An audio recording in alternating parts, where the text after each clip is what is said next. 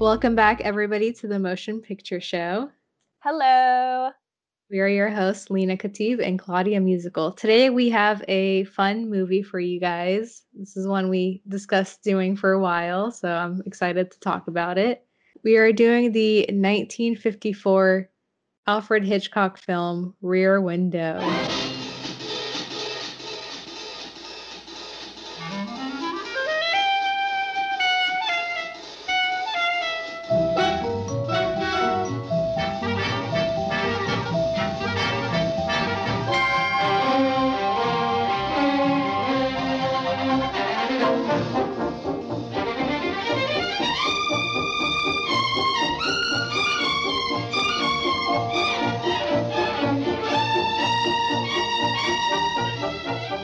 This is the perfect Alfred Hitchcock movie, we thought, for the pandemic specifically because it all takes place in someone's apartment and with an apartment building, which is kind of probably where we all are, stuck in our homes. Funny, because the first time I watched Rear Window, I never thought that this movie would be so relatable, but here we are. The whole thing is a guy is stuck in his apartment for 7 weeks because he has like a full leg, hip, lower body cast. And I don't know, that's sad that that's really relatable right now. So, like I said, the film came out in September 1954. It was directed by Alfred Hitchcock and written by John Michael Hayes, and it was actually based on a short story by Cornell Woolrich. The film stars James Stewart as L.B. Jeff Jeffries and Grace Kelly as Lisa Carol Fremont. It had a budget of $1 million and grossed over $37 million worldwide. It was made by Alfred J. Hitchcock Productions and distributed by Paramount Pictures. And like Claudia was talking about the plot a little bit, the log line is as follows. A wheelchair-bound photographer spies on his neighbors from his apartment window and becomes convinced one of them has committed murder. Dun dun dun. I just wanted to mention that the story is based on a short story. And in that, I found out that you don't even find out the main character is in a cast until like the last page at the very end. And I just don't even understand how that would work. And there's no love story and no additional neighbors. So I'm like, this is definitely an improvement. There's no way you could have a movie that's just what the short story was. So of It'd course they be had to so elaborate. bland, so bland. Yeah, and I wonder, I want to read the story now because I'm like, do you think that he's some like creepy voyeur neighbor the whole time? Right. So actually, you're right. That could be kind of an interesting story. It would just play up the voyeurism more, which is a big theme in the movie as well, but it would make it a bit creepier in the short story. So we should probably read that.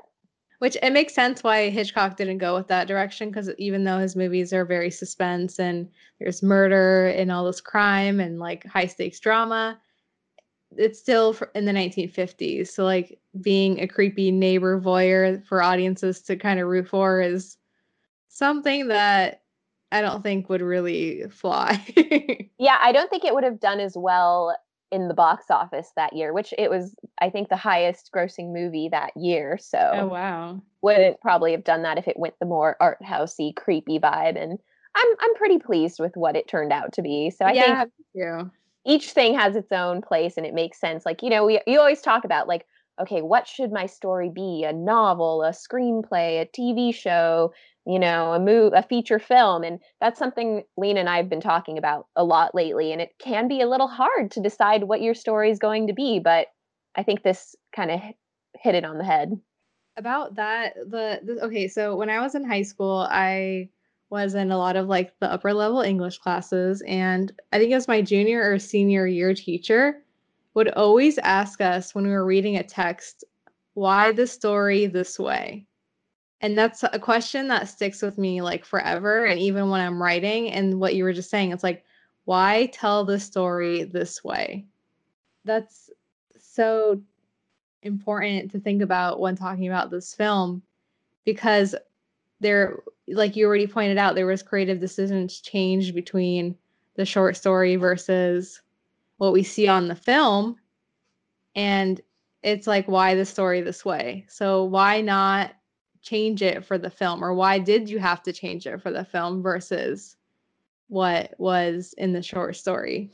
And of Right. course you have to add the romance, like, of course. Of course, it's a Hollywood picture, and I mean, it was during that time we needed that romance, and I always like a romance, and I'm actually really happy because Lena, you've told me recently that you feel better about knowing which thing your story is, and that's something that I honestly hope that I can get better at too.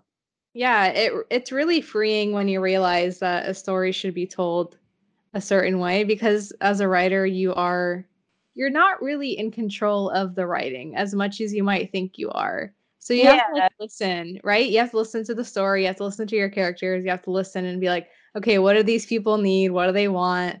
What is this world? And then go from there. And that can drastically change an idea from what you thought it would be or should be to what the film ended up being. Which I totally get that, but I'm so like non-committal and I'm kind of like a debater type personality. So I love to be like, oh, but like, what if we did do it like this for this and then like that? And then it's hard for me to commit to one form. So I really need to work on my commitment to one thing. Well, I mean, even what you're saying is not wrong, you know? Of course, debate, like, why shouldn't this character do this instead or try this? You know, there's no harm in putting your characters in situations and seeing how it plays out before making a decision. You know what I mean? So, like, Yeah, yeah, it's part of the work, but I need to yeah, eventually choose. Like, that's what I yeah, need to do eventually, and maybe right. like sooner than I want to. Yeah, but I'm glad that in this instance, Hitchcock chose to add the character of Lisa because I love Yeah, Lisa. Like, I I love love Kelly. Lisa. This movie would be nothing without Lisa, everybody, okay? And I love the neighbors. Like, if we only had the murder, that would be so boring. Like, I love that we get to see all the rest of the neighbors, which kind of Right. gets us back into the movie. Do you want to talk about, do you remember, I guess, your first viewing of it? Yeah, so I actually watched this movie for the first time when I was in undergrad. I took a class that was all about Hitchcock's films. It's because I studied English in college, but we had these like literary film classes. I don't know how literary they really were, but they were very much like film classes. But the way that they connected it was like, oh, why don't we read this short story or this novel? And then, oh, look, somebody adapted it into a movie. And then we just like watched all of their movies. Okay, that sounds like the most fun. I love classes that kind of just feel like you're in some kind of like cool film club, but really you're like getting college credit. Like, yeah. Yeah, it was so great. I took as many of them as I possibly could, and one of them was all about Hitchcock.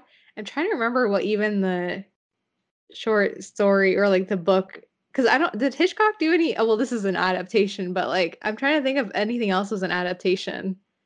From I don't Hitchcock? know. Yeah. Yeah, I think a lot of his work are it's based on like a lot of short stories, honestly, mostly in that realm. Yeah. See how like I don't remember any of the story the It's literary about the movies. That class was about the movies. yeah, basically. And so I watched it in that class and I don't remember too much about it. I just remember it stuck out to me from Hitchcock's films. And I liked the whole like voyeur aspect of it and I liked how simple the story was and I liked how you can watch it and like the way that he created so much tension by from like a guy just sitting in a room watching his neighbors like it's if you think about it like it's kind of mind-blowing that he was able to do that. Yeah, I completely agree. And I mean, I think that's, a sign of his mastery of his art. Yeah, and I know Claudia you have a really cool story about how the first time you watched Rear Window, so let's hear it. I want you to share it. Okay, so when I was, gosh, I'm forgetting the exact age, but like a teenager, maybe 15, 14, 15, I did my very first summer program in New York City, which is like a very big deal when you're a little teenager. And, that's like a very big ballet hub. So I was doing a summer intensive there at Steps on Broadway. I think I was 15. We're going to go with 15. And they didn't have dorms for the summer program. So I kind of did, I'm not really sure. We didn't have Airbnbs really back then. So it was kind of like when you're an exchange student and you like stay at someone's house type of thing, but I wasn't an Yeah. exchange student. I didn't exchange any other person, but I found someone whose house I could stay in. And it was this really cool lady that I ended up living with for, maybe like at least like a month that summer. And I finally remembered her name. I'm pretty sure it was Cordelia, Okay. a really pretty classy name. And she was older at the time. She looked really ageless. So I can't say for sure, but she was definitely like at least 40, 50, 60, but like that's how ageless she was. Right. And You're like, it's like a 20-year age gap. yeah, so I was staying at her house, and I had been to New York a couple times before, but this was my first experience, staying there for a more extended period of time as an older person. And well, when I got there, we talked and hit it off and everything, and she was really nice. And then I remember she was telling me about like why she wanted to move to New York, and she had seen the movie Rear Window and she thought it was so cool, like such a great depiction of the city, and she thought it was so thrilling to think of like being able to look out your window and see all these really cool, exciting city neighbors, and that was just an exhilarating thought to her, and really inspired her New York City life decision. And so she had told me about the movie, and then she ended up leaving the DVD on my bed one day. So I came home on the subway after ballet class, and then I was like, "Oh, this looks really interesting." And I watched my little DVD. That's giving me a little bit of a time marker there when you Yeah. watch DVDs. Good Uh, old DVDs. so here I was. I was staying. Her apartment was in Harlem, and so there I was, and in my bedroom, and I got to watch this movie actually in New York, a Harlem window at my neighbors after, and see what they were up to. And yeah, it was just a really special way to see that movie for me and kind of like experientially live it. That's amazing, honestly.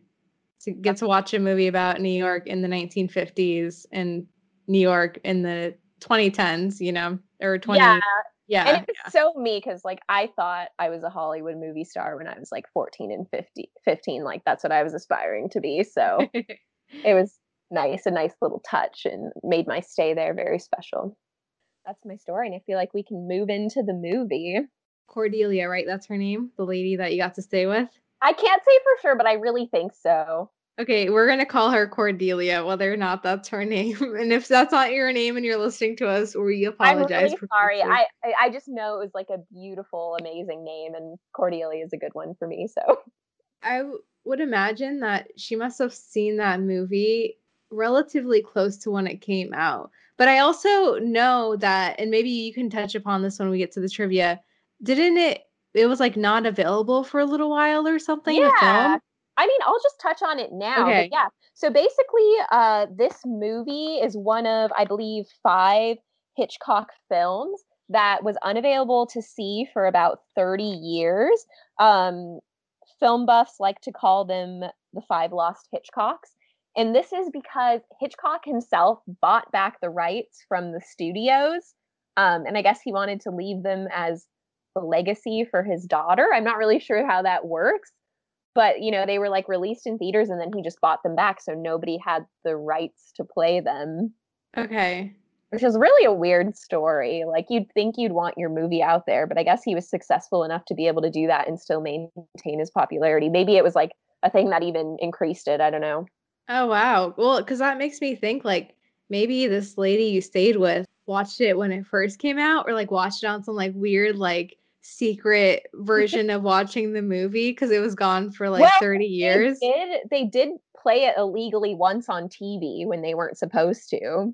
Oh, that's so funny. Like, I just imagine her as like this young woman who like watches it on TV, the illegal stream of it, and Yeah, is like so inspired to move to New York and have that life. yeah. This is my fantasy version of what happened. Is it true? Who knows? Who cares? But Yeah. It's fun to speculate and have theories, which is yeah, what this movie is even about. They're speculating and having theories about their neighbors the whole time. right, totally. I watched this movie actually about a little over a month ago, and then I watched it again last night, right before we recorded. And I really, really actually enjoyed it a lot more the second time after just seeing it a month prior. I mean, I've seen it years before that, but it truly is one of those movies that you can watch again and again and it stays interesting, which is not every movie. And I just had such an appreciation for everything, and it just became more meaningful the more I watched it. I mean, I would love to hear more about that because I've seen the movie twice, once in college and then once recently for the podcast. And I definitely agree that I liked it better the second time around, but I Mhm. also hadn't seen it in so long that the second time I was watching it, I was still watching it for plot because I kind of Yeah. remembered what happened, but like couldn't really remember what happened. And I watched it with my partner and he'd never seen it before. So I was kind of like watching it, like watching him, you know, how we all do that, watching Yeah, people's you reaction. wanna see it if they like it. But okay, here's Yeah. what I found, even though I had seen it just a month ago and then I watched it again last night. Last night, I still couldn't remember, like, what happened and if he killed his wife and stuff, which is so ridiculous because 'cause I'd seen it a month before. Like, I kinda knew that he did, but I was also like, "I don't really remember how it goes down." Okay, but isn't that kind of the genius of this film where Yes! you're like, "Wait, did he do it? Did he not do it?" Even though you know Yeah. that he did it, you're like, "But did he?" Yeah, like, it's not really about whether he did it or not, and by the end, you don't get any super large details about, like, how he really did it or where the body is. Like, I guess he threw it in the river or something, but it's more just Right. piecing together that he did it. It's not like this dramatic outcome that happens at the end. It's just like, okay, we finally got the validation that he did do it. But yeah, it's really just about that, playing with your mind all the way through. That Right, and how, like, being cooped up for weeks can, like, make you feel like you're imagining things, which yeah. I'm sure all of us can super relate to right now after being cooped up for I don't know, it's too long, but Basically, I'm just going to start at the very beginning. I mean, every detail of this movie is good. So truly, you can't like find a moment that for me it's okay to skip in this, like, or not pay attention to, because since I had just seen it about a month ago, I thought, oh, I might just like skim through it. But no, no. I was actually rewinding to catch details more again. So it was like the opposite of skimming through it because I wanted all of those details. Which I tend to do a lot anyway, but with this, I was like, oh no, like every single moment is of value. So I think that's yeah. kind of what I'm talking about when I'm saying it gets better each viewing. I would say that that speaks a lot about Hitchcock as a director because he's so detailed and specific. Hmm. And I've heard, and I think I learned this in my class, that a lot of the editors that worked for him hated working for him because he gave them no coverage, which, for those of you who don't know, coverage is basically you get like a few more shots of a scene or a moment. So that way the editor can have something to cut back and forth to if they want to, or kind of like play with the movement of the scene in terms of editing, right? But with Hitchcock, he only shot exactly the frames he wanted shown. And so the Yeah. editors had no coverage to cut through. They only had the exact cuts that Hitchcock wanted. Which, I think, I don't know if it's Hitchcock, but I've definitely heard of directors around that time period doing that on purpose so that the studios wouldn't mess up their film in the edit. So they were like editing as they shot, so they didn't have anything extra. So it had to be the version that they wanted. Well, that's so funny. Now that I know that's because of the execs, that makes it like even better. It has like a layer. Yeah. Well, it was such like the huge studio system back then, and honestly, I think we could even probably like struggle with that today, but I just don't think they would really let it fly to like not have the extra coverage now. Yeah, But they probably back then, learned. yeah, that was a form of control for the directors to get the cut that they wanted. Wow, that's so smart because, not every director gets final cut is what it's called, where the Yeah. director, yeah, decides exactly what the movie looks like. And sometimes producers have final cut instead.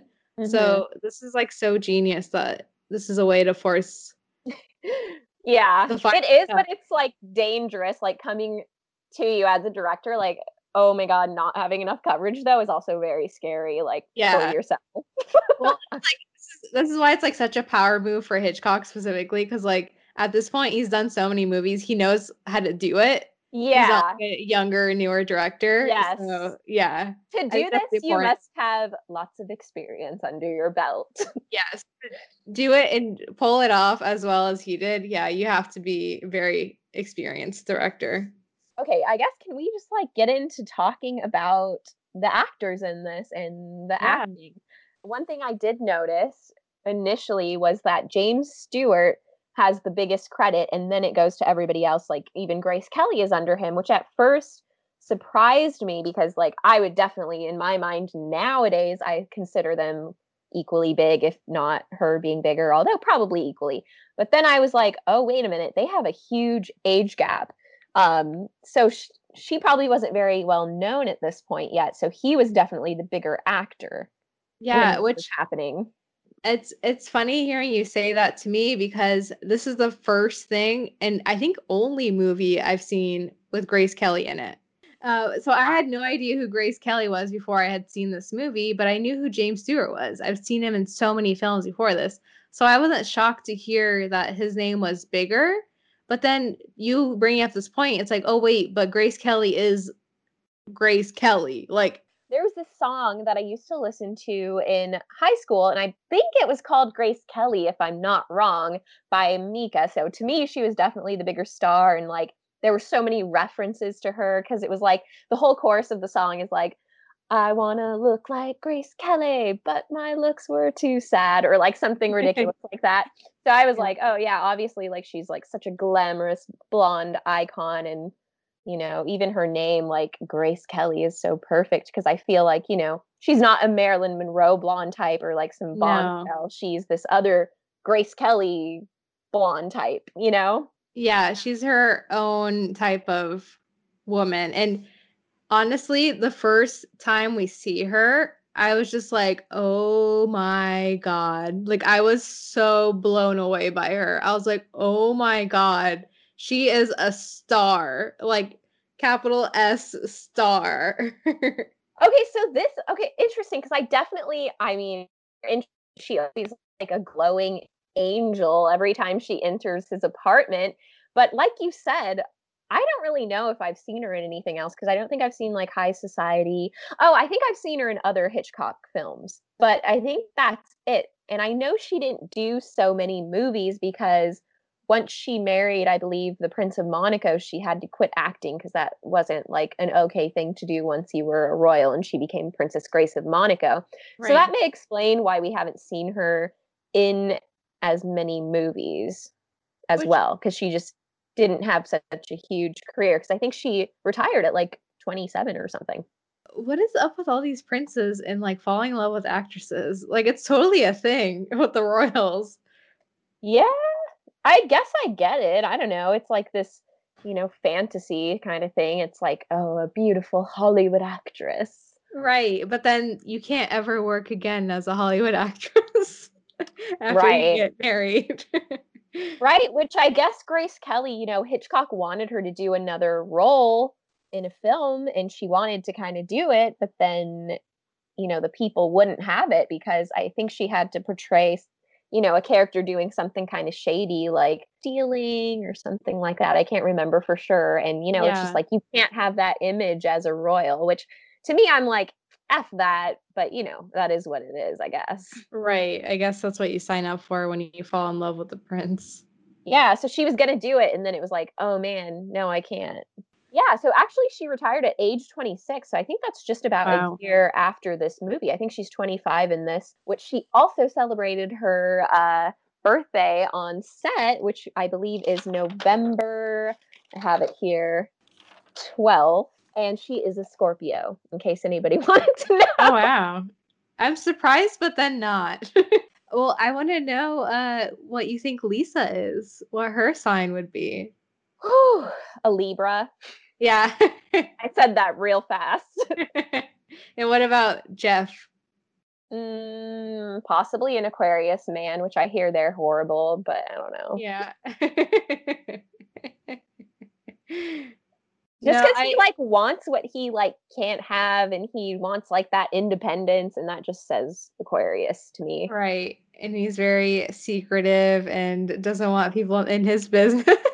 Why do I feel like you're giving me shade right now, Lena? No, I'm giving all Aquarius. I have so many Aquarius in my life. I love them all, but they're so funny to me sometimes. Let's not forget, isn't that your moon, Lena? So Yeah, it is. throwing Talking shade about at myself. yourself. Oh Shade my towards god. myself. Yeah. I'm holding you to that. Since we're on the topic of characters, though, I want to know who's your favorite character? Who's your favorite neighbor in the courtyard?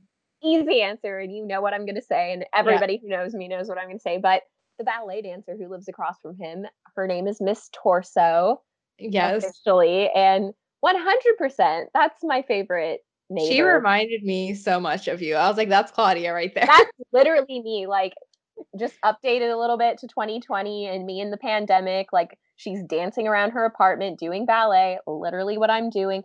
And she's basically wearing like these little tiny outfits that I feel like would be equivalent to today's lingerie, because back then it was like more scandalous to be in like a tiny little bra top and like booty shorts. And Yeah. I've literally been wearing bikinis at home the entire pandemic because I started taking up pole dancing. So, and I live with like a big window. I'm not really sure if people can see me from my window in my I living don't room. I don't know either because where you are, it's kind of like you're up on a hill, so it's Exactly. yeah. But Andrew is absolutely, my partner, boyfriend, lover, is absolutely convinced that everybody can see me. So he's like constantly having a heart attack when I'm in my bikini and doing ballet and dancing around. He calls it my stage right next to the window. And he's like, get off your stage, get off your stage. If I'm like I being love that. inappropriate at the window. No, I love that he calls it your stage. That's so cute. Because for me, we live right across the street from a old folks home, right? I forgot what their official term is. Nursing home. And all the time, all their windows are completely closed. We have our blinds wide open all the time in our apartment, and there's like privacy, even though technically there isn't because there's people right across the way, but we're always joking like they can't even see. Like they That's so true. I was gonna say, like, they could be secretly spying on you, but you're right, they can't even Yeah. see. Even if they are secretly spying on us, like they're like 70, like You're okay. like, "It's fine." Yeah. Yeah, Miss Torso is definitely my one of my favorites, but and I relate to her the most because did you notice this, Lena? She's literally always dancing or eating or flirting with men. Oh It's my like god, I love my that. 3 favorite activities. Just Yeah. kidding, I hate men. Um, but I do like to eat, Yeah. as Lena can attest to. Well, it makes sense because you are an athlete, so you have to eat more than, the average person who's not an athlete. Right, and I think they get that detail really right in the story, because if she's literally dancing around her apartment all day, which I'm wondering why she's doing that all day when she's not in a pandemic, because I wouldn't be dancing at home so much if I Right. could go out to class and dance. So I'm like, "Girl, what are you doing? You're not stuck there." Right. Like, don't you have class to go to? Yeah, That's but one detail Hitchcock overlooked. yeah, he just wanted to have like ample time to show her dancing in her apartment. And then I do also really love, I think her name's Miss Lonely Heart. I just think that's like such a Yeah. fun, brilliant, tragically campy character. Yeah, I love her character too. But yeah, who is your favorite, Lena? I really like the neighbor who plays the piano just because it's really Oh, nice score for the film. it is, which that's he's a real composer in real life. His or did I say in real life? Did I Yeah. say that? It's just the Hitchcockianness of it. Yeah. I'm just thinking murder weapons. In real life, his name is Ross. I might butcher the last name, Bogdazarian, Okay. and he's a real composer. And I think the music he plays is absolutely beautiful. That's awesome. And my other favorite character is the neighbor lady. Like she's the one who sunbathes outside all Oh, day. with the red hair. She's like always like sunbathing in her little bikini, and then she like falls asleep with the newspaper on her face. Yeah, I love her because her outfits are so cute. And every time I see her outfits, I'm like, it's so funny how fashion repeats so much because this is the 50s and the outfit she wears looks almost like the same like silhouette as the outfit Winona Ryder's character Kim wears in Edward Scissorhands. She wears this like yellow outfit Oh, you're right. and You're it's this right. very similar silhouette. Right. Which I think the movie Edward Scissorhands I was supposed to be set in the like not a very specific time, but it took a lot of influence I think from the 50s or Yeah. 40s. But then it also had that 80s spin, which we talk about in our other episode. But But I it's also also love like the fact that she's like 60 and wearing these cute little outfits. I know, I love it too because I'm like that's gonna be me. I'll be like this older woman and just still wear cute outfits and never wear quote unquote like old people clothes. I don't even know what that's supposed to mean, but I'm just gonna always wear whatever I want to wear, and Me I too. love that outfit, and I love that she does that in this movie. Me too. Let's be in bikinis when we're 80. Yes, and I have to ask because it is a Hitchcock film. He puts himself in every movie. Did you catch where he was this time? Okay, no, I still didn't, and I was looking for it. I would like pause every time because I knew where it was supposed to be, and I like couldn't find him. I don't know what my deal was. So he is in the piano composer's apartment at one point, and he's fixing like the clock, I believe, or something. So he comes in to fix something on the wall, and then he's in there very briefly, and that's his little cameo in this feature. Okay, because since I just watched it a month before, I missed it because I wasn't paying attention. So then I watched it again this time, and I still missed it, and I don't know how.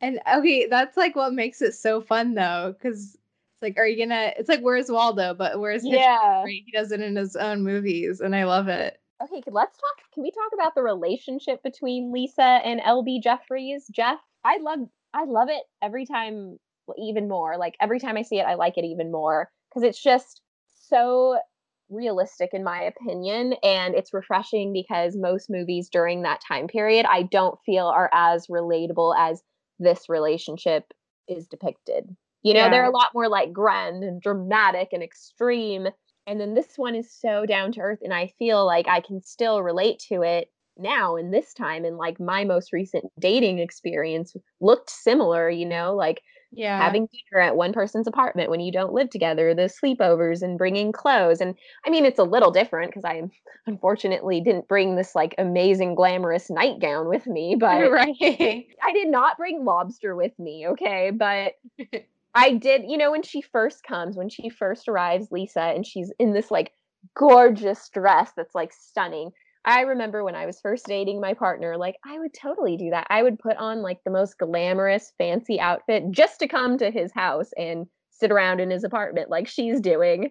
You know, like high heels. Like, why am I wearing high heels to go sit on your couch? You know, Oh sometimes my we God, I don't, love that. but you know, I mean, we never really got too much of a chance to do stuff like that, just because of like what our living situations were like, hmm well, when we were dating. But I do remember the initial dates, though. I would always, like every woman does, you want to look really good, so you put on some makeup, you put on a cute outfit, you do the yeah. whole nine yards. So it is very relatable. hmm And even now, like living together, I'll, dress cute every once in a while and he'll just be like, "Oh." And I'm like, "Yeah, that's right." Yeah, which one thing is okay, so let's talk about her job. I get a little confused because I know she's a fashion model, but I also get the feeling that she does more than just that. Because when she was going over her day, it was like a busy day that seemed more like more than what just a model does. Some of the things she mentions. Not that it's a problem to only be a model, but some of the stuff I was like, oh, this seems like maybe you're more on like the design side or like the marketing side and the fashion, like buyer side or something like that. Did you get Yeah. that impression? I don't know exactly what I thought she would do, but I do get the idea that she was more of a model. But do you know if like during that time if models were more involved with just like the brands or just in fashion in general than what it's turned into? Because I know it was different. I can't say it was more involved, but I know they did have it was more common back then where they had the really luxury stores and they would have the models be there for the buyers dressed up. But it sounded like she was going to lunch with a lady to get like spy info from Paris and stuff. So I was like, that seems above what just a model would do. And then she was right. talking about how she like they sold like dozens of these dresses that were $1,100, which oh my god, that's so expensive because that's even expensive today. So imagine back Right. then how much that would have been. Right. That's probably like a five or $10,000 dress or something. Yeah. Yeah. And okay, also for some reason, the first time I watched it a month ago, I thought that there was mention of her coming also from a wealthy family. Was that the case? Because I didn't get that this time around, but I know she was wealthy. Did I just assume it was her wealthy family? Kind of loaded because she has money to like have an $1,000 dress. Even if, that was given to her, she still had money to buy her and her boyfriend a lobster dinner that was like delivered Right. to them with like a butler dude. Right.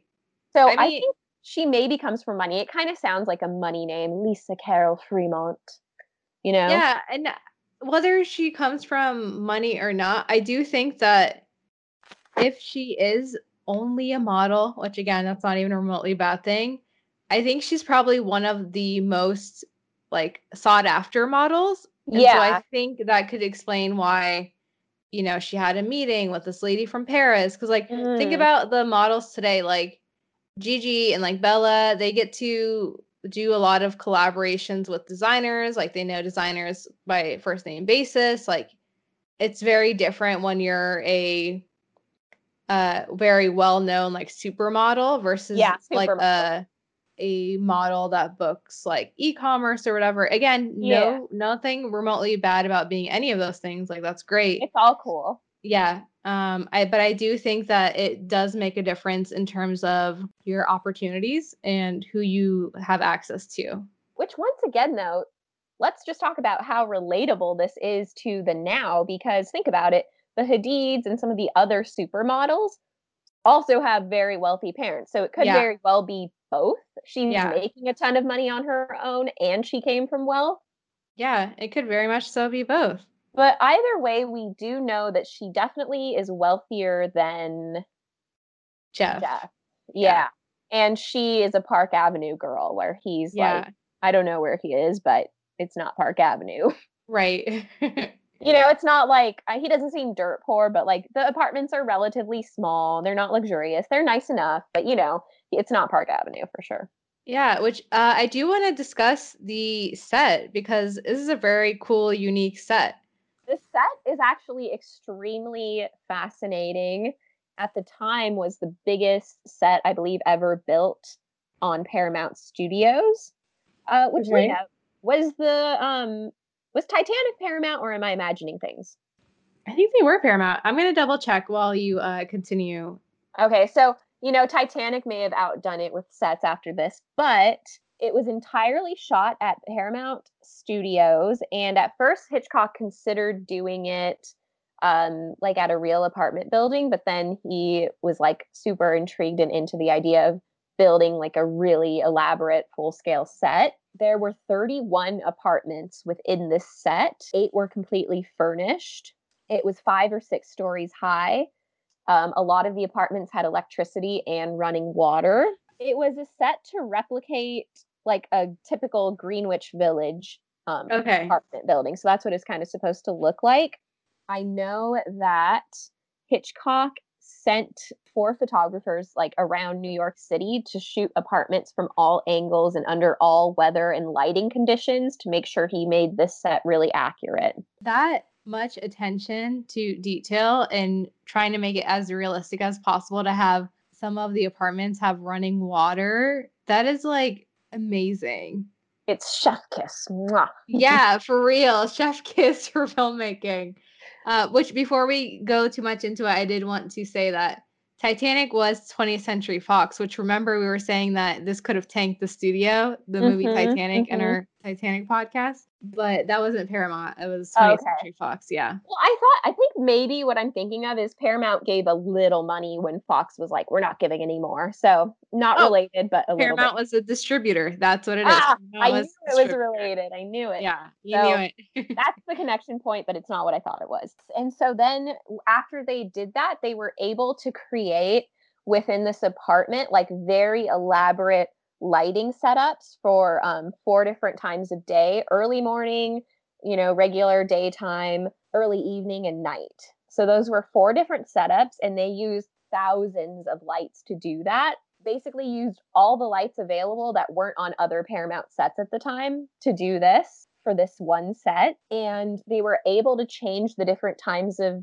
day within 45 minutes, which sounds like a long time, but as far as filmmaking goes, that's a pretty quick change. I Like, mean, that's like I'm so blown away about how older films use practical effects. I find it incredible that that movie was filmed on a soundstage and that mhm. set was built on a soundstage. And I don't know if you I don't remember if you said this, but wasn't it like they even built like a basement or something to like Yeah, get it even okay, so deeper? no, Yeah. no, they actually, like, excavated, like, got rid of a basement because they needed another level. So, his apartment was ground level, but then, the courtyard outside of his apartment, that Yeah. was the basement of the studio that they just, like, got rid of that floor and just went through it to make an additional level. So crazy to me, but like in every best possible way. Like I love that. Yeah, I think it took something like 50 men over 2 months to build this whole set. That's incredible. And I think it was well worth it because the end result looks amazing. Like I thought it was shot in like New York City. Me too. I mean, it's just great, and I understand why they would go to the trouble of building it because there's so much control there once you do that, which Yeah. Hitchcock needs to deliver his genius. I mean, to be able to control whether it's daylight or nighttime within 45 minutes. Can Is you insane. imagine from a production schedule? That's like so helpful. Like Truly. you don't even have to wait for it to get dark outside. You could just shoot the night scenes during the day. Oh, you're Oh, right. so That's a good. dream. That is an absolute dream. I believe, in the movie, it's supposed to be hot some of the days, like 80 degrees, and we see the neighbors kind of expressing that. Yeah. And I don't think they had to do a lot of faking with that because the people on the upper levels who were closest to the lights were really like dying under those lights because set lights can get extremely hot, which Yeah. at one point they got so hot that they set off the studio sprinkler system. Oh my god. Yeah. So that's kind of crazy. Wow. I know because in the beginning, of the film, you have a shot with the thermometer, and it shows it's, like, almost 100 degrees to show you it's, like, the hot summer Yeah. months. Yeah. Which also leads me to talk about all of the actors in this film besides like the main people, Grace Kelly, Thelma Ritter, and the detective guy Yeah. who, you're close enough to them to like really talk with them. But the rest of the actors kind of had to use their bodies more to act. It wasn't so much lines or anything. They had to Right. show who they were through their body movements and what they did, which I think is really cool as a ballet dancer because with classical ballet, you do have stories, but you can't talk. So you have to do that through your body, which we call pantomiming. Which we see that very, very well with, Miss Lonely Hearts. We get Yes, a whole story arc with her, and she never once says a word, but we see exactly. it through movement and visuals, and we get what happens. Exactly, which I absolutely love that little detail. Which another thing is all of the neighbors, their storylines, and then thus their costumes, which the costumes for this film were done by Edith Head. Their costumes were specifically made to correlate with the main characters and how the neighbors connected to the main characters and who they were. So, Miss Lonely Hearts, we see her in green, like emerald green, a lot of the time, right? Yeah. And that is because, well, okay, here's how it connects.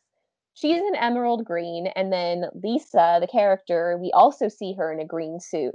And that connection is to be made as in the Miss Lonely Hearts and how Lisa can relate to that character and connect with her, which we also get through the Wow. dialogue because Lisa's like, oh, like, sometimes she says she knows how certain neighbors feel, like without talking to them. Like she relates to the Miss Torso, the ballet dancer, because she's like, oh, she's not in love with any of those men. But then she also kind of relates to Miss Lonely Heart. So I think we could even see that in the connection of, Miss Torso is a beautiful young blonde. So is Lisa. But then Lisa Yeah. wears the green because she feels like Miss Lonely Heart, like as far as in love sometimes, because Jeff is kind of giving her a hard time, if we're going to be honest. Right, like, she's clearly in love with him, and he's not really giving her what she needs in return.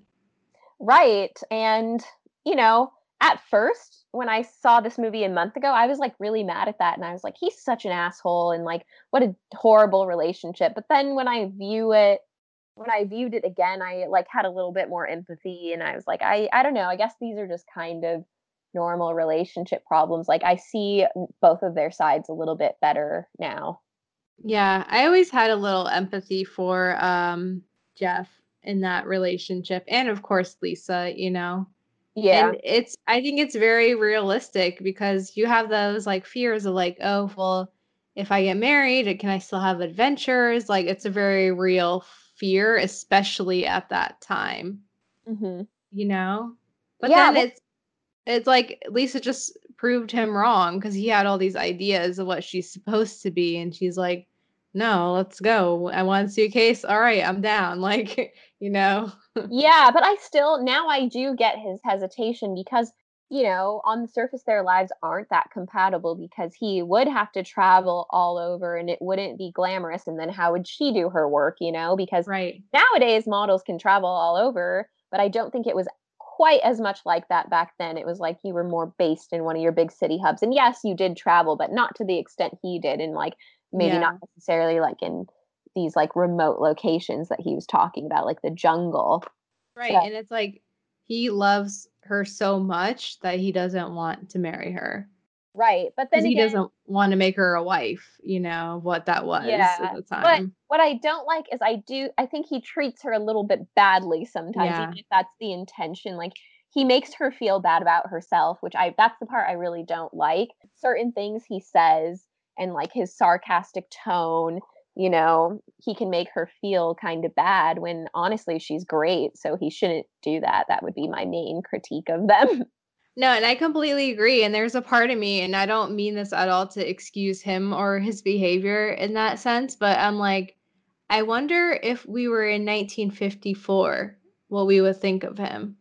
True. Like, would we think, oh, he shouldn't talk to her that way? Or would we be like, oh my God, he's so amazing? Like, I don't know. Like, it's really interesting to think about because we have a 2020 mind Yeah. in terms of the relationship and everything in general. It's hard to think in a mindset that we weren't even alive for, but you know. Although, I do have to say, his nurse who's played by Thelma Ritter, I can't remember her character name, but she is constantly like, "Yeah, what are you talking about? Lisa's literally perfect and wonderful and beautiful and amazing, and Yeah, you're just crazy." So I'm like, I that's think true. So maybe they still she's the 1955 voice for us. yeah. Well, yeah, because truly, like, Lisa has it all, so people are like, "You're so insane, like, she's perfect, and what's your deal?" Right. Skipping back to the set, there were earpieces worn on set because that is how Hitchcock had to communicate with all of the actors. So they were little tiny flesh colored earpieces as far as like the further away people go.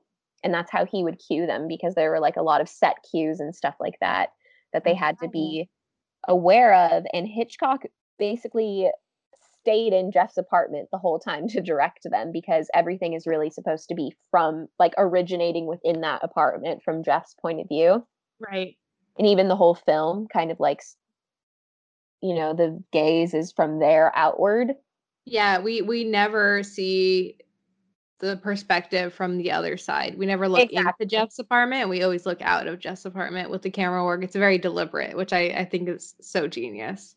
Exactly. And what's really great about this film is that the entire thing takes place within the apartment and the basically within his apartment, but we do see the entire building, but we never leave that, which Hitchcock almost had a scene at the beginning where Jeff is at his editor's office and then he cut it later because it just didn't make sense. He was like, oh, why would we take it out of this apartment building, an apartment? And Right. so they actually used the dialogue they shot in the editor's office for the phone call with the editor in the movie. Okay. And then also, Miss Torso basically lived in her actual apartment during the shoot. Like, she would just stay there even when she wasn't filming her scenes. Like, all day that she was on set, she'd be in there because it had everything she needed. Right. It had water, it had electricity. And I think that would probably help you stay in character just to be living in your apartment, which is basically your role of what to do. Um, Right. And you're already at work. exactly. So, like, she didn't need to like leave and go to her dressing room. She would just stay there. She also all the dancing she does, like that wasn't choreographed by anyone else. It was just her dancing. She choreographed it. She did it because he wanted that feeling of realism, like, oh, I don't want it to be like a choreographed Hollywood number. I want it to be organic and like as if you were practicing and rehearsing within your own apartment. I love when directors let actors have space to just kind of explore. And so I like that Miss Torso got to do the dance moves herself. I do too. And another fun thing is Miss Torso is dancing to Leonard Bernstein's Fancy Free ballet score, which is once again extremely appropriate and it makes a lot of sense. And as a ballet dancer, I just think that's a really fun detail, which brings me to one of my favorite things about this film that I learned from it is that basically all of the sound in this movie is something called diegetic sound, which Yes. means that it flows from the narrative world of the visual story. So, in simpler terms, everything you hear, the characters can also hear in the movie, and it is originated from the characters in the film. I love that because I know we talked about it in Marie Antoinette, our Yes. podcast. I think it's so cool to pay attention. And this is something I'm doing as we've started the podcast. Like, I never really paid attention to it until now. And it's Hmm. so brilliant how much sound changes the feeling of a movie because It does. having the piano player play everything we hear is just, I don't know, it's again chef's kiss when it comes to Well, filmmaking. it is because okay, I totally appreciate diegetic and non-diegetic or otherwise known as commentary sound, which is the opposite of diegetic, which would be like, you know, like a movie score. It doesn't come from within the world. It's Yeah. laid on top of the movie. I totally appreciate both and I think there's a time and a place, but with Yes. this movie, the diegetic sound, I think it lends an amazingly poetic quality about life because it's like wow, there's this composer and we're having a romantic date night and he's playing this like beautiful music that honestly feels really appropriate for the Lisa Jeff relationship because it's beautiful, but it's also kind of sad because they're kind of at this place where they are having a conflict in their relationship that isn't allowing them to move forward in their love. And I think sometimes that kind of thing can actually happen in real life. Not all the time, but those are the beautiful little moments when something naturally happens that is artistic and poetic in life. I think the choice here also just adds further to the idea that we see this all from Jeff's perspective, that we are a voyeur with Jeff. So, like, everything we see is throughout his window, everything we hear is what he hears. It kind of Mhm. like adds another layer of like, we are the voyeur with Jeff in the Yes. movie. Yes, you're totally right. And I think it also is like a beautiful love letter to New York and how busy and bustling the city is because I don't think this would have worked super well or at least in the same way with a film set in the remote countryside because you wouldn't have Right. all this fun sound to work with. But here it works perfectly. Yet in a movie with non-diegetic sound, it can also work perfectly because it's not as connected and so it's put over and it's it's more like the director is like telling you something really specific with this it all Right. depends. Right. Sound in general is just this amazing whole thing. And the more I learn about filmmaking and the more that I write and, we do our own projects, the more I realize how important it is and how much it changes the feeling of a film and how it just It does. adds like a deeper layer to everything. And now I notice when I watch a movie and there's no sound, it weirds me Yeah. out. Like I'm like, Yeah, this is not good. I Unless think it's no sound. deliberate. Yeah, which when it's deliberate it does create a cool effect because it makes it really eerie and like honestly kind of anxiety inducing and if that's what you're going Yeah. for that's cool.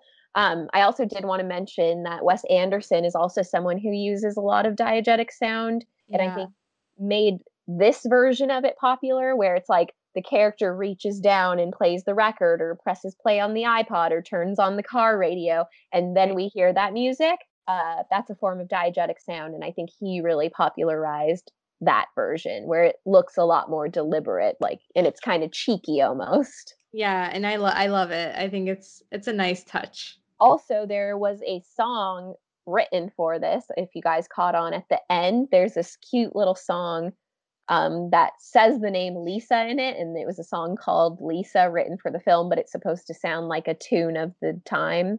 so I don't even know if that exactly qualifies as diegetic. I guess it does, but it's also like compared to the rest of the music in the film, which was from real life and of that time, it was like hits of the year, there was like I think like Frank Sinatra playing or something. So Yeah. that was a little bit more fictionalized, but a lot of the stuff you were hearing, like I said, was from a real ballet, was a real composer's actual music, was hits from the day on the radio, you know? Another thing is Grace Kelly refused to smoke in all of her movies. And this film, she's is the only one where she is seen with a cigarette. I don't know if she really actually smokes it, but it's in her hand and kind of implied. But she was Yeah. not a smoker during that time and she didn't like it, so she did not do it. I love that for her. I know, which we were having this discussion, which I really liked because this was like it was like a little light bulb in my head where we were talking about actors having boundaries. Yeah, we were talking about that recently. Because I was talking about because I'm newer to acting, so I'm like figuring out what kind of roles am I even interested in, and I've just been taking classes and just kind of thinking about what I want to have for my career as an actor and how like 10 years ago I would have felt so different about having a boundary, but now I'm like, no, these are very clear things that I never want to do, and if a role requires it, then I'm just like not interested. And Yeah, it's totally fine cuz like there's other people who could totally do the role and like be amazing at it, you exactly, which know? I Yeah. felt differently as well some years ago.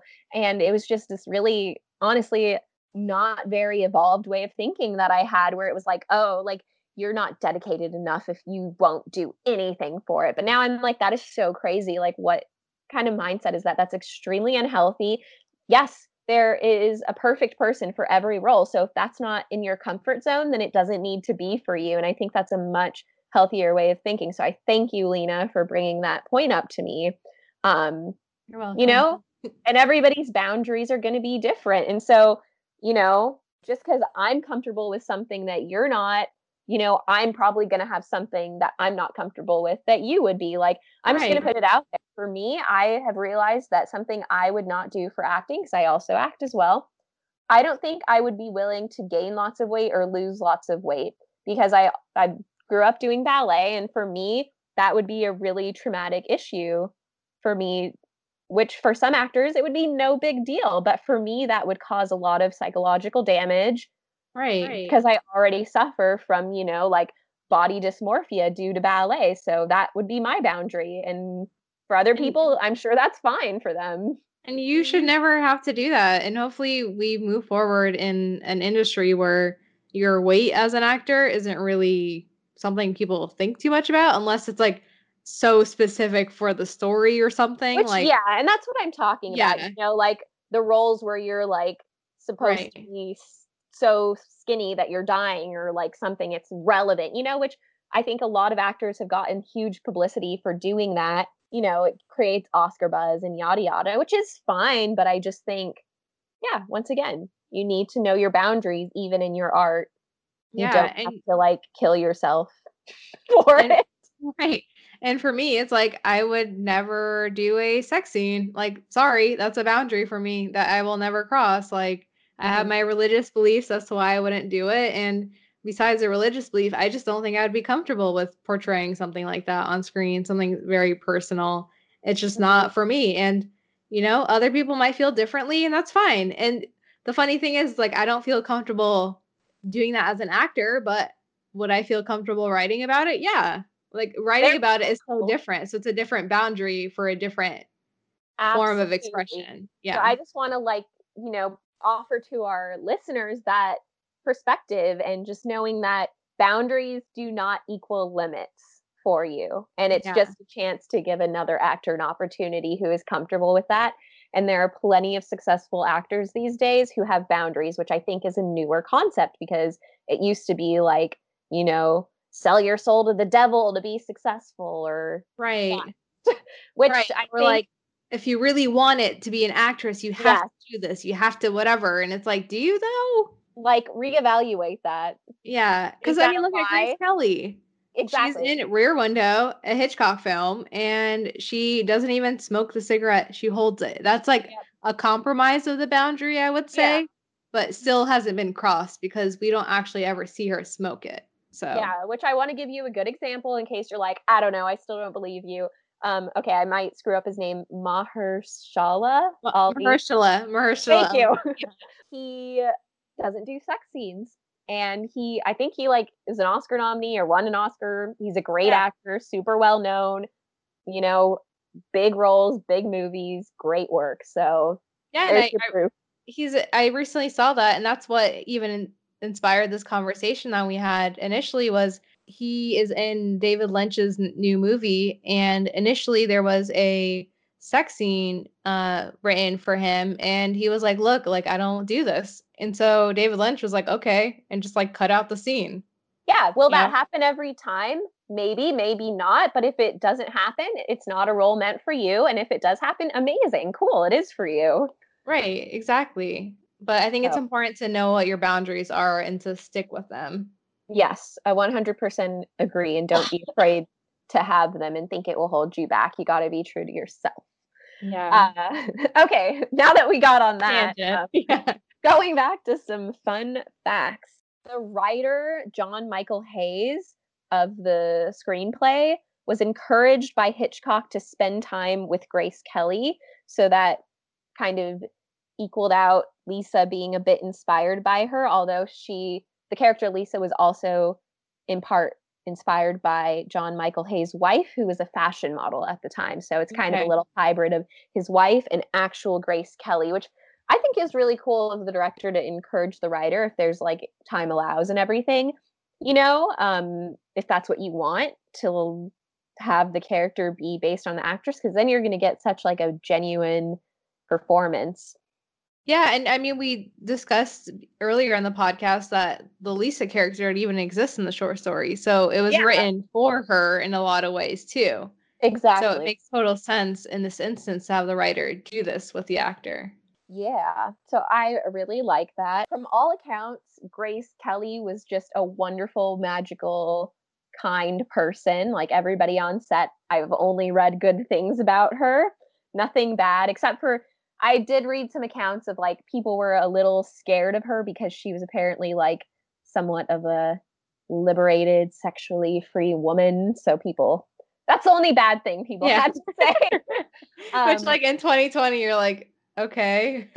Yeah, because she had like affairs with a lot of her co-stars, and Oh. so it kind of like freaked out James Stewart's wife because she knew that, and Grace Kelly had given an interview that she said James Stewart was one of the most handsome men she had ever seen, or attractive men. So that was Okay. good, but like, I don't think she really did anything wrong there. And uh, Yeah. James Stewart loved working with her, and he said like every day people would just like wait for her to get onto set because she just had such good energy, which I really feel that from her. I know Yeah. we were talking about her a little bit earlier, and like she was never my favorite growing up because I didn't think she was like the most fun and exciting, and I was like into like a little bit bigger flamboyant characters. Like I was like a Liz Taylor, Marilyn Monroe, Audrey Hepburn. Not that she was flamboyant, but she just had her own thing going. And then, Yeah. Hedy Lamarr. I don't know if I said Rita Hayworth. Those were my people. And so Grace Kelly, I don't know, for some reason I thought she was boring as a teen, but now that I'm older, I really appreciate her and I can sense that really good energy within her. Yeah, I completely agree. Okay, also, you guys remember the scene where she brings Jeff dinner Yeah. and it's this fancy lobster. So this meal is almost 100% likely to be from the famous Musso and Frank's, which is on Hollywood Boulevard. It's an awesome restaurant and it was super popular during that time period, and it was actually one of Hitchcock's top 2 favorite restaurants. So Musso and Frank's and Chasen's, which I don't think Chasen's is around anymore, but you can totally go eat at Musso and Frank's. So if you're from LA, go do it after the pandemic. If you're not and you're visiting, it's a super cool restaurant to go to. It just screams like old Hollywood energy and vibes when you go. I need to And go. I need to go post pandemic. I really you want to. too. And the way that it was found out that the meal was from Musso and Frank's is because they knew that those were Hitchcock's top 2 favorite restaurants, and they looked at the menus of Chasen's and Musso's, and they didn't have that sort of lobster dish on the Chasen's menu, but it was on the Moose Known Frank. So they're like, that's totally what they catered over, you That's know? amazing.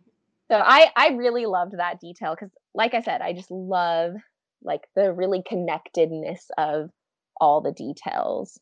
James Stewart served in World War II in real life as an Air Force pilot, which his character, it's kind of I think Oh talked about yeah. that Yeah. I'm pretty sure was in an Air Force because I thought they talked about being in a plane with the Yeah, and I think we see some oil. pictures of him. Yeah, Yeah. so those honestly could have been real pictures, I'm not sure, of James Stewart in World War II, which I think is really cool because it was actually very common for movie stars back then to also serve in the war, which I just am not sure if that would happen today in the same type of way. I feel like it wouldn't. I'm I just like, and I get it because our wars are really different now. In World War yeah. II, I just think was more of a cause that people could get behind Yeah. and it was more noble, and today it's a little bit More murky. complex. Yeah. Yeah, so but I it was totally a thing, like, tons of leading men served in World War II back then. I have, like, the littlest things to talk about now. Basically, we see a lot of little moments where Jeff is itching his cast with this little Oh scratcher, yeah. and, that's extremely realistic also because I have had casts before. I broke my little wrist as a kid, and it is so itchy and unbearable, and you're really not supposed to itch under it, but everybody does because it is terrible. Okay, thank God, like knock on wood, like I've never broken anything. I've had surgeries before for other things, so I've definitely had my fair share of hospital time. You've had But your medical issues, yeah. yeah, I've never broken anything, and like the idea of having it be itchy, I'm just like, "Oh my God." And that was the other thing too, is like at the end of the movie, both of his legs are broken, and I'm always like, Yeah. "How does he go to the bathroom?" Yeah, because the cast was, like, up to his hips. Yeah. I'm so confused. I don't even know what's happening there, so that Is was that even crazy. realistic, or is that just like movie like makeup made Okay, up like science stuff? I'm thinking there was a hole in the cast in the necessary areas, but it was on his hips otherwise, because maybe he broke a hip along with the leg. Oh, that makes sense. Like it doesn't have to actually be covering. It could just be open Yeah, there and but then also terrible, yeah. terrible.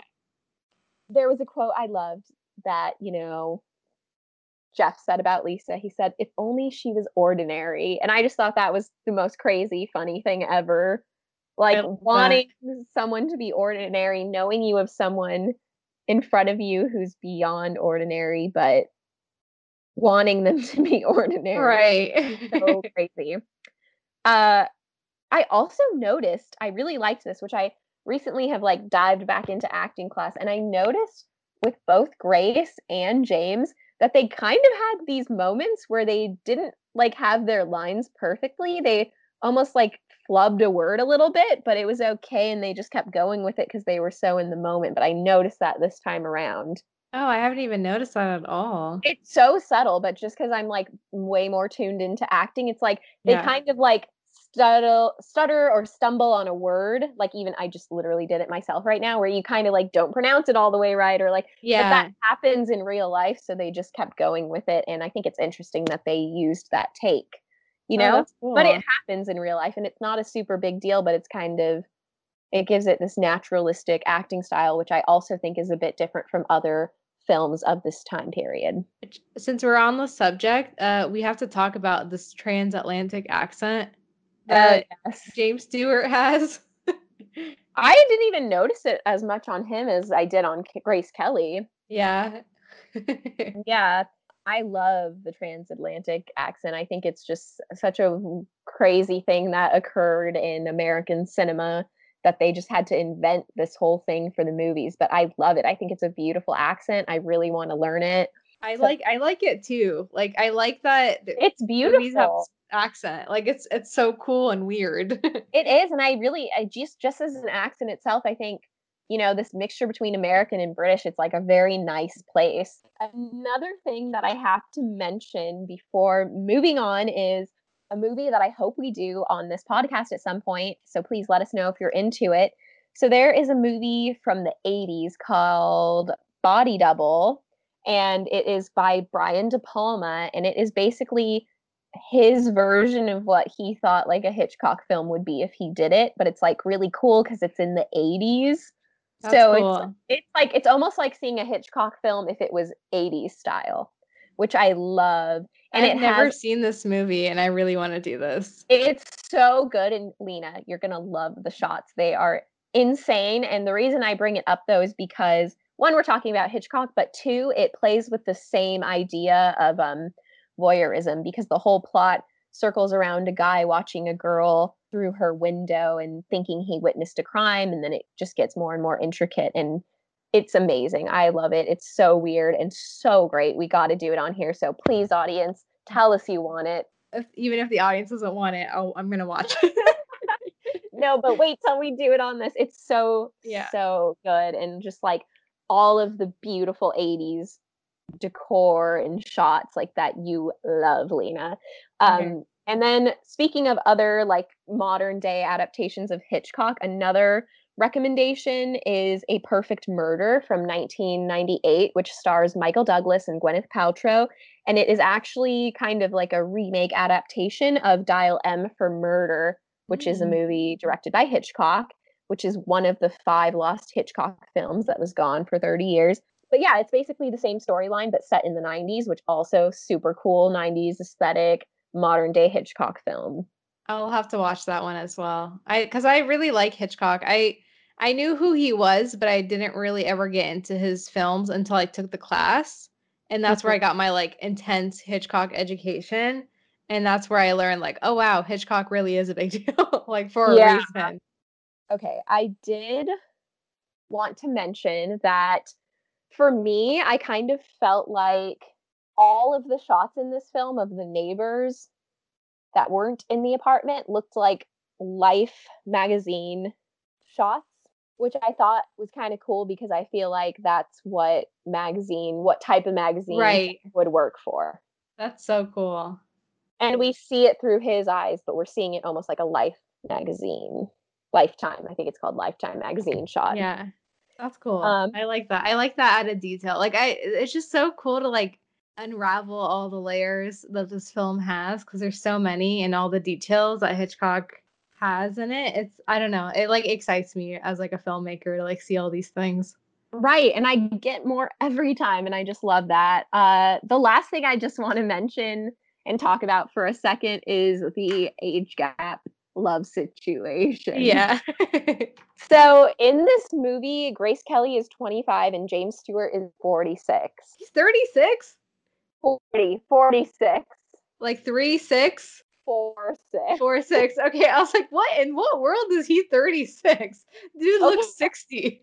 no, no, no. These are their actual ages, which I felt the same way as you, Lena. I was kind of like, he doesn't even look 46. Oh, like what? Yeah. He looks much older. So I don't know if that was like the smoking of the days, but I feel like men from movies in the about 40s to 70s, they literally look so much older than they actually are. And not like in an unattractive way, but they just look older. And I'm like, what? Right. Even Grace Kelly like gives me 30 vibes. Yeah, she really does. It's so funny because I'm like, as millennials, because we've just been so like screwed over by life that everything is so delayed for us that we're like, she's in her 20s? Like, what? Like, I no know. way. Yeah, so it's just like a weird situation and I don't know, Lena, did they look natural to you together? Like did you even notice their age gap or not? Just I mean, I'm curious. I definitely noticed an age gap, but it didn't really like bother me or like was like, ooh, what is that? Or anything like that. Just because like in the Okay. 1950s, it was so common to have age gaps. Like my parents have like a 11, 12-year age gap. Not that they were married in the 1950s. It's like when they were born, but like um they have an age gap and it's like so normal in a lot of like cultures like from that time and just like it wasn't a big Yeah. deal.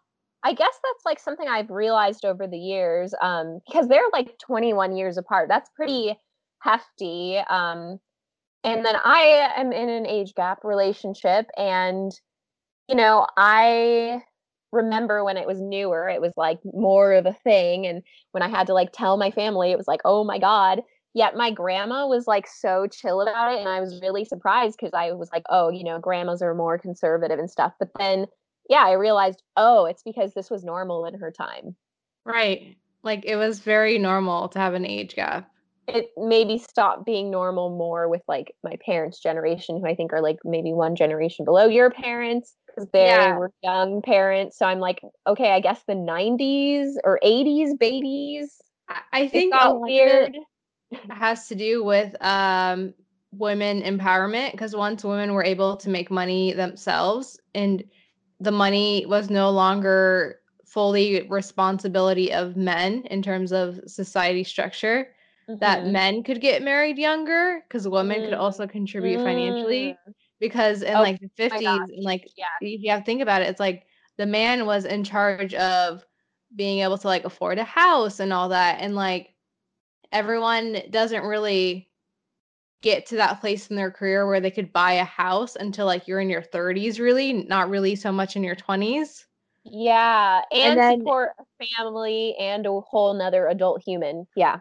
yeah, and then for women, it's like you want to get married younger so that you have more time to have a baby because like that was kind of like your role in this system was to, like have the kids, and the Mm. men was like to take care of finances.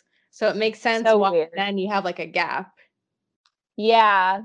I'm glad it's not still like that, but you are making sense. Right, because like, I don't know, I feel like nowadays everyone looks at age gaps and like, "Oh, they're grooming and they're blah, blah, blah," and it's like, sometimes Yeah. yes, but also a lot of times no. That's Yeah. not happening, you Literally, know? like my whole philosophy for life, like there's lots of gray situations, so make sure you really look at them. Yeah, exactly, and don't just generalize every relationship with an age gap as being something that it's probably not. Yeah, which I feel like is going to be controversial to say, but Yeah, I I don't mean, you have to look at every situation. Of course, like, we're saying, like, of course, there is know. It happens. it happens and there is grooming and it's creepy and like why are I think to like this I don't mean to be judgmental, but to me it's like it's weird when people in their 20s hang out with high schoolers. Like that's very weird. Like there's like a difference between that versus like being grown and like making decisions. And everyone's different. Like being grown is a different age for everybody. Cuz some True, true. people feel grown at 18. Some people feel grown at like 25. Like it just varies person per person. So you can't even generalize that it's the same for everybody.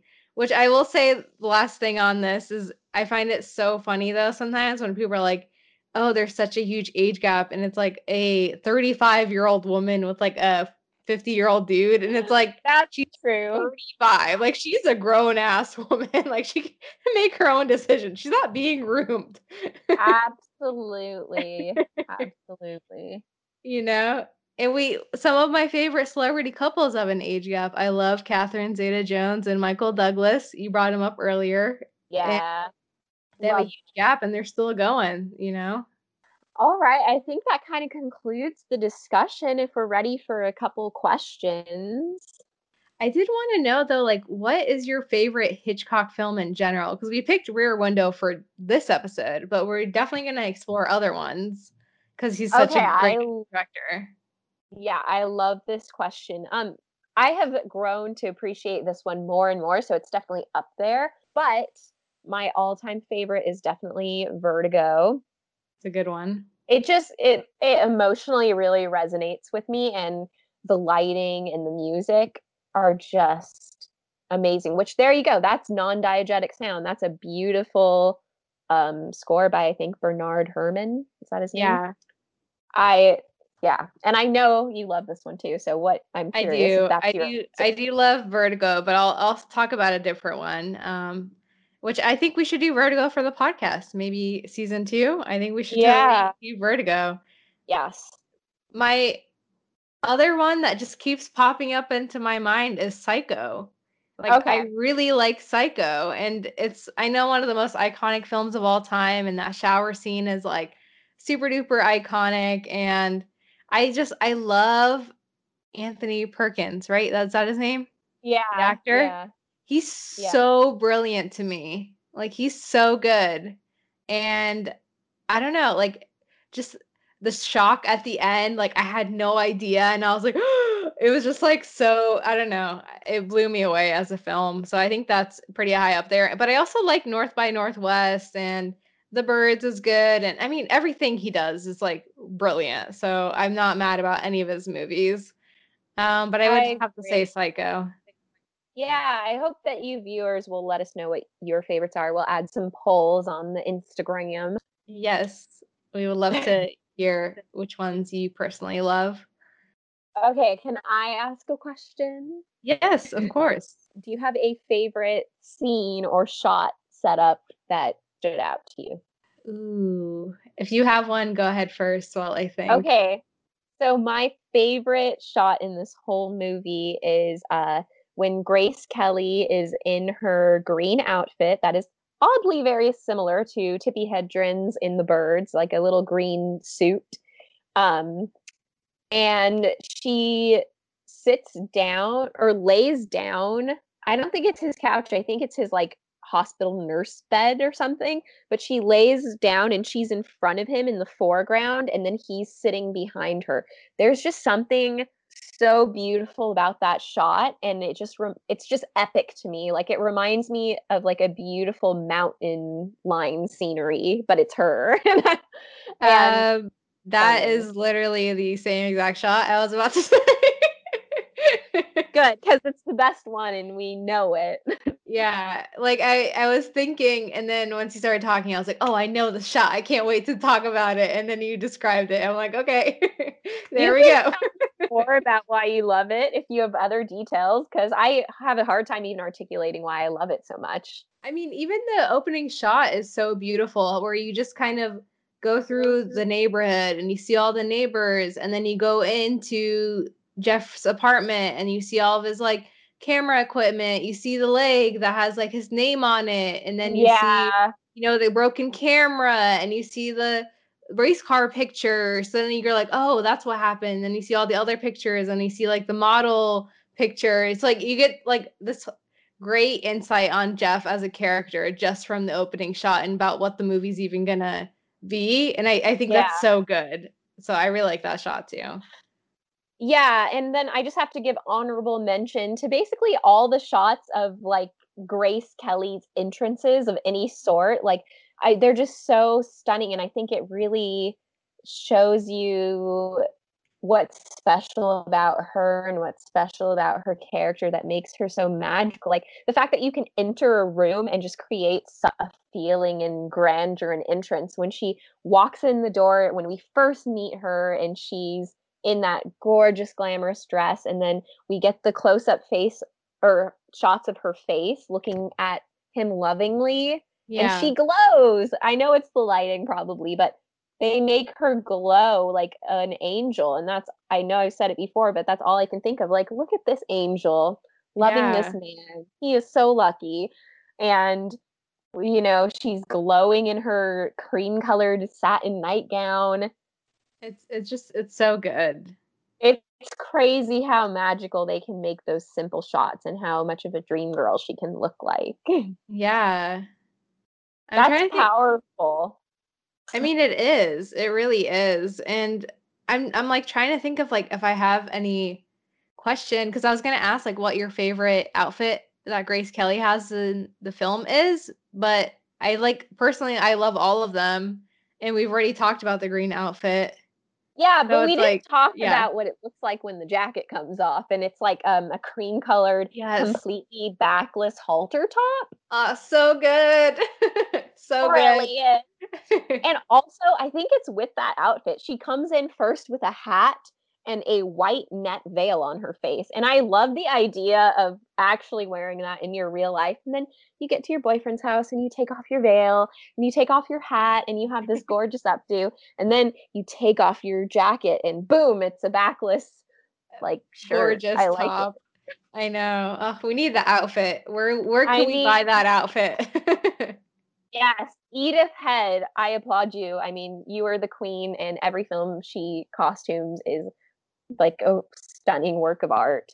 So kudos to her. But also, I have to mention that the green outfit in the updo totally reminds me of Sharon Stone. Like, I just thought, like, oh, that's like such Sharon Stone vibes. But Sharon Stone is like the evil twin sister of Grace Kelly. Oh. That's what I would, but they give similar vibes, but it's like the good angel sister and then the devil sister. And I I see say it. that with love because I love Yeah. Sharon Stone, but they give very similar energy, just opposite ends of the spectrum. And Ooh, I definitely see that. I can see the like sexier outfits that Grace Kelly wears on Sharon Stone more than like the nice, beautiful, flowy dresses, Yeah. you know, the more sophisticated, sexy ones. So Yeah, I I love think, that. Sharon Stone definitely would have been a Hitchcock girl if they were like, in the same time Same period. time. No, for sure. I could definitely see that. Hitchcock loved his 100. blonde, so Yes. And she was exactly right. So I'm making that call. I don't know, maybe he's turning over in his grave, but I feel pretty solid in this theory. I think that's it with the yeah, questions, I unless don't you have have any more. questions. I was gonna ask if you did. No. No. All So are you right. ready to give this a rating? Yeah. So I think this movie overall, I would give it a 7. I can't believe you're going lower than me. Really? Yeah. I'm about to give it an 8 or 9 over here. Oh my gosh. Okay. So I think I would give it a 7 because even though I love how it's all through his window, I have this weird thing. I think You I've do. talked about this before where I like a change of scenery in my movies. I just like moving out of a room. Like I don't know what Yeah. that's about. I need to explore that more as a creative, but so that brings it down even though I know that that was the correct choice Deliberate. for Yeah. the film. I don't know. I would just 7 because it's not even my favorite Hitchcock film. So I don't know. I think that has it going against it too. Plus, like I think the fact that I've never been to New York has Mm, lowered it for me because like I don't fully understand that like yeah. apartment courtyard life. Like none of the Mhm. apartments I've ever lived in LA have had a courtyard like that where I could really see my neighbors. So I think I'm missing that little element of it. So like always, my rating is 100% to do with me and my personal experience and what I bring to the film. And so I think for those reasons, I give it a 7. Yeah, I don't even think I can really explain mine because it's hard for me to commit to like a 1 to 10 scale because it just feels so, relative. But the more I watch it, I see the mastery. I see, how revolutionary that the set was in itself, and it's just the artistic qualities that bring it up there for me, even though there are more movies that excite me more personally or like give me more of an emotional response. I think it's pretty high up there as far as like the filmmaking goes. So that's Yeah. my reasoning. But it's like whatever. These are just throwaway ratings. I Like know. they I could feel change like it. tomorrow. Yeah, I know. I was gonna say it just changes in the moment. Like in an Yeah. hour, I might feel different, It's Yeah. not, we don't have So to be don't attached to any of our ideas or opinions. We change and grow as people. exactly. So don't take it too seriously. And now to our final segment. Marry, screw, kill. Okay, so I think I would marry Lisa. I would screw, um, maybe like the neighbor, the newlywed neighbor guy, because Oh, they're like geez. at it all. Oh my goodness. And then kill, of course, the murderer. Like, come on, you killed your wife and disassembled her. That's messed up, dude. So I would kill her. Yeah. Similar. I don't remember who you said you'd marry. Grace Kelly. Lisa. Okay. Yeah. I also marry Lisa because man, she's a perfect girlfriend. Like she comes over, she's sweet, she brings you lobster dinner. Like she's so nice. Like I Yeah. love that Libra energy, so I'm sticking with my answer. She is a Libra.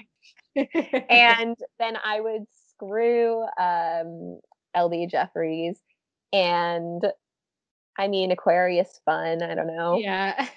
And yeah, I would kill, I think his name's Raymond Burr, whatever, Mr. Thorvald, because Yeah. yeah, murdering your wife is not cool.